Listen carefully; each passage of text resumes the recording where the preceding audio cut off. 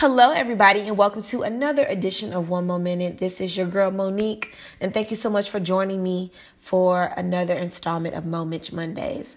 And so, for the last 2 weeks, I have been very much so MIA. I've been stressed and stretched beyond imagination. And so, for all of you who may or may not know, I'm in business school in pursuit of my master's of business administration with a concentration in marketing.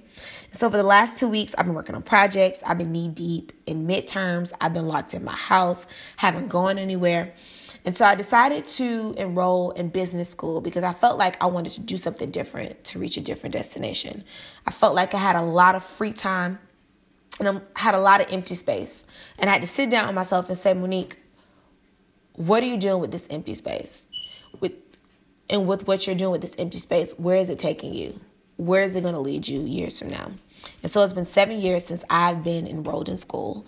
And it's been very challenging, very eye-opening. I've learned the art of time management. I learned the art of being timely. I've learned the art of doing what I said I was going to do when I'm going to do it.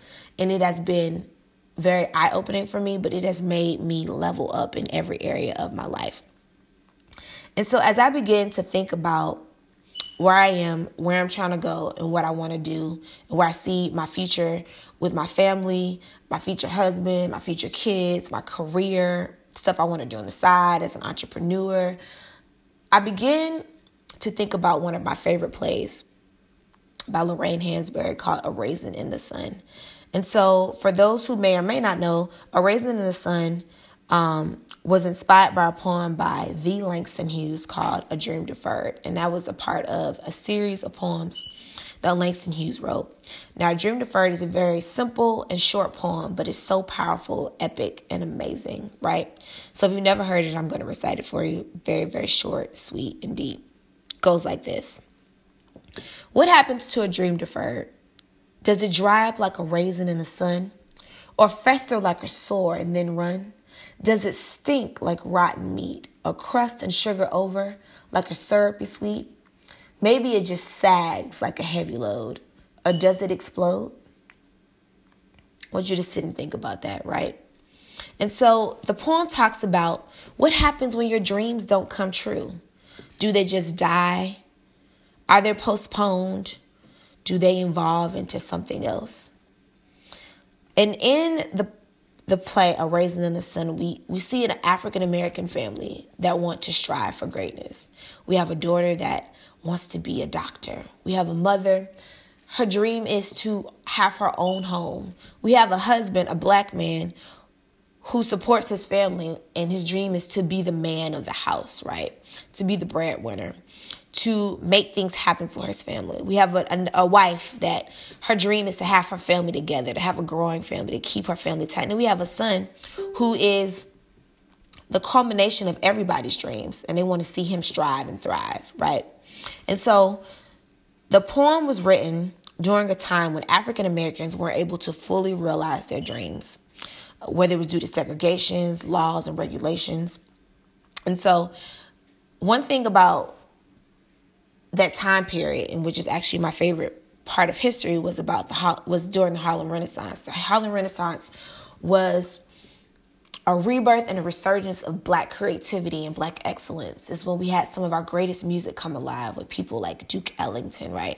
It was a time where there was epic literature being written, a time where art was being, drawn and placed. And it was a time where African Americans were filled with so much pride and stride and amazingness that nothing could stop the fire that was burning within them during that time period, right? And so, even in that realm of greatness and Black excellence, some people still weren't able to reach their dreams. And so as I began to sit and think about that, it made me think about, at that time period, they weren't able to reach their dreams, but what's my excuse for not reaching mine, right? And so when you think about this day and age, we're all driven by our dreams. You see people every day that are quitting their jobs to travel, quitting their jobs to become entrepreneurs, quitting their jobs to start makeup lines, to start baking those cookies, quitting their jobs so they can live stress-free, building wealth, creating their families, doing all the things that they said they wanted to do, stepping outside the box and living their dreams. I don't think there's ever been a time where we haven't been able to reach everything we put our minds to. So we literally have no excuse. But then I began to think about all of the distractions that the world has to offer. Even in the midst of seeing people doing these awesome things, people are so distracted between social media, bad relationships, good relationships, friendships, the media, trying to keep up with the Joneses, all those things. And I thought about what happens to potential deferred. Every single person has been given the tools deep down to live the life that they dreamed of. God has given us talents, resources, and mindsets. There's literally so much fruit in the earth to bear. And there's so many jewels in the gem and the ground for us to dig up. We literally have no excuse. And gone are the days where you use where you started as an excuse to determine where you finish. We live in a day and age where you can create your own opportunities, be your own boss, create your own wealth, and be whoever the hell you want to be, right? And so all of these things came full circle, and I knew I was headed in the right direction for this week's podcast when I heard Viola Davis's her speech last week when she accepted her Oscar. And one part that stuck out to me the most when she said, people ask me all the time, what kind of stories do you want to tell, Viola? And I say, exhume those bodies, exhume those stories, the stories of the people who dreamed. And I literally sat there so convicted. And it made me think about my generation and even myself. How many of us are sitting on dreams that we're too lazy to pursue? Too distracted to reach our full potential, weighed down by past failures, that we can't see our future, too busy worried about what other people are doing that we haven't charted our own territory or our own paths or going on our own roadmap. Slowed down by distractions, putting ourselves in boxes, fine with leading ordinary lives, okay with being mediocre. And it really made me so convicted because I think about all the times where I haven't followed through what I said I wanted to do, or I haven't been consistent, or I've dropped the ball, or I sat down and just thought about what other people are doing and filled myself with self-doubt and lack of faith and feeling like I couldn't do it or feeling like I didn't have the tools or the resources to get to where I wanted to be, right?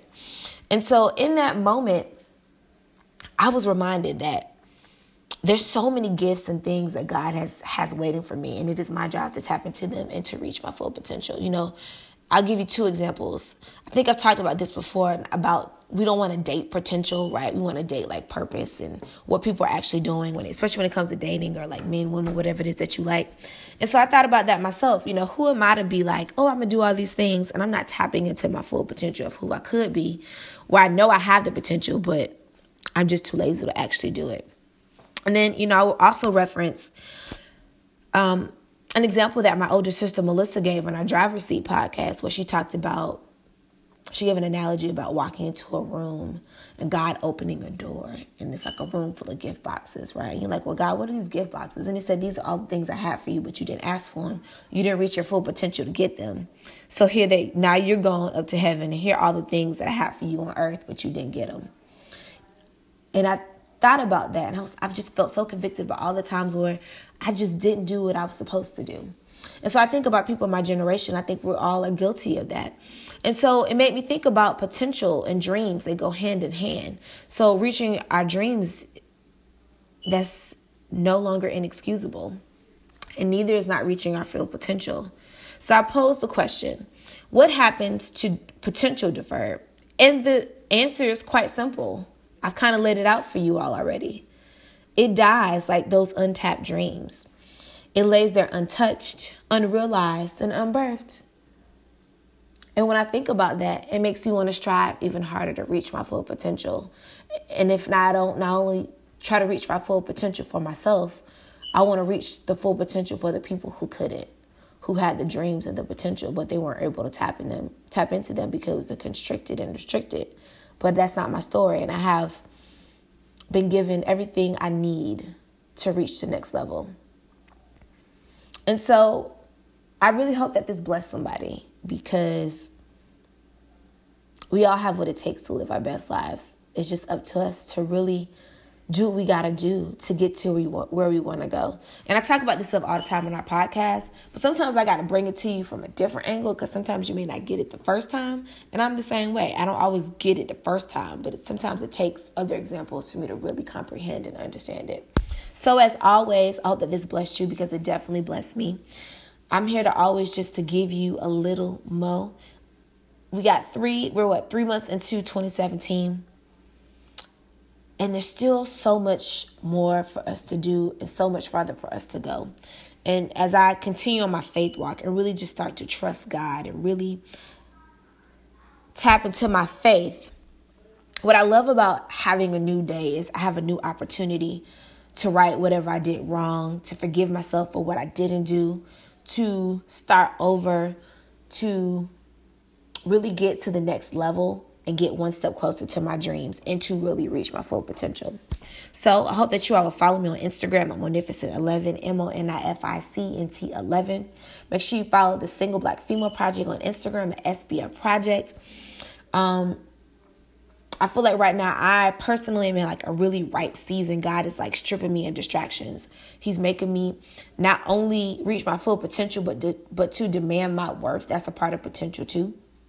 And so in order for me to demand my worth, I have to see my worth and see the potential of who I am and tap into that too.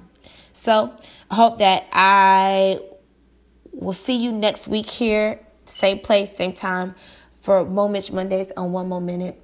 Talk to you all soon and hope you have a great and awesome week. It's going to be lit and I'm excited.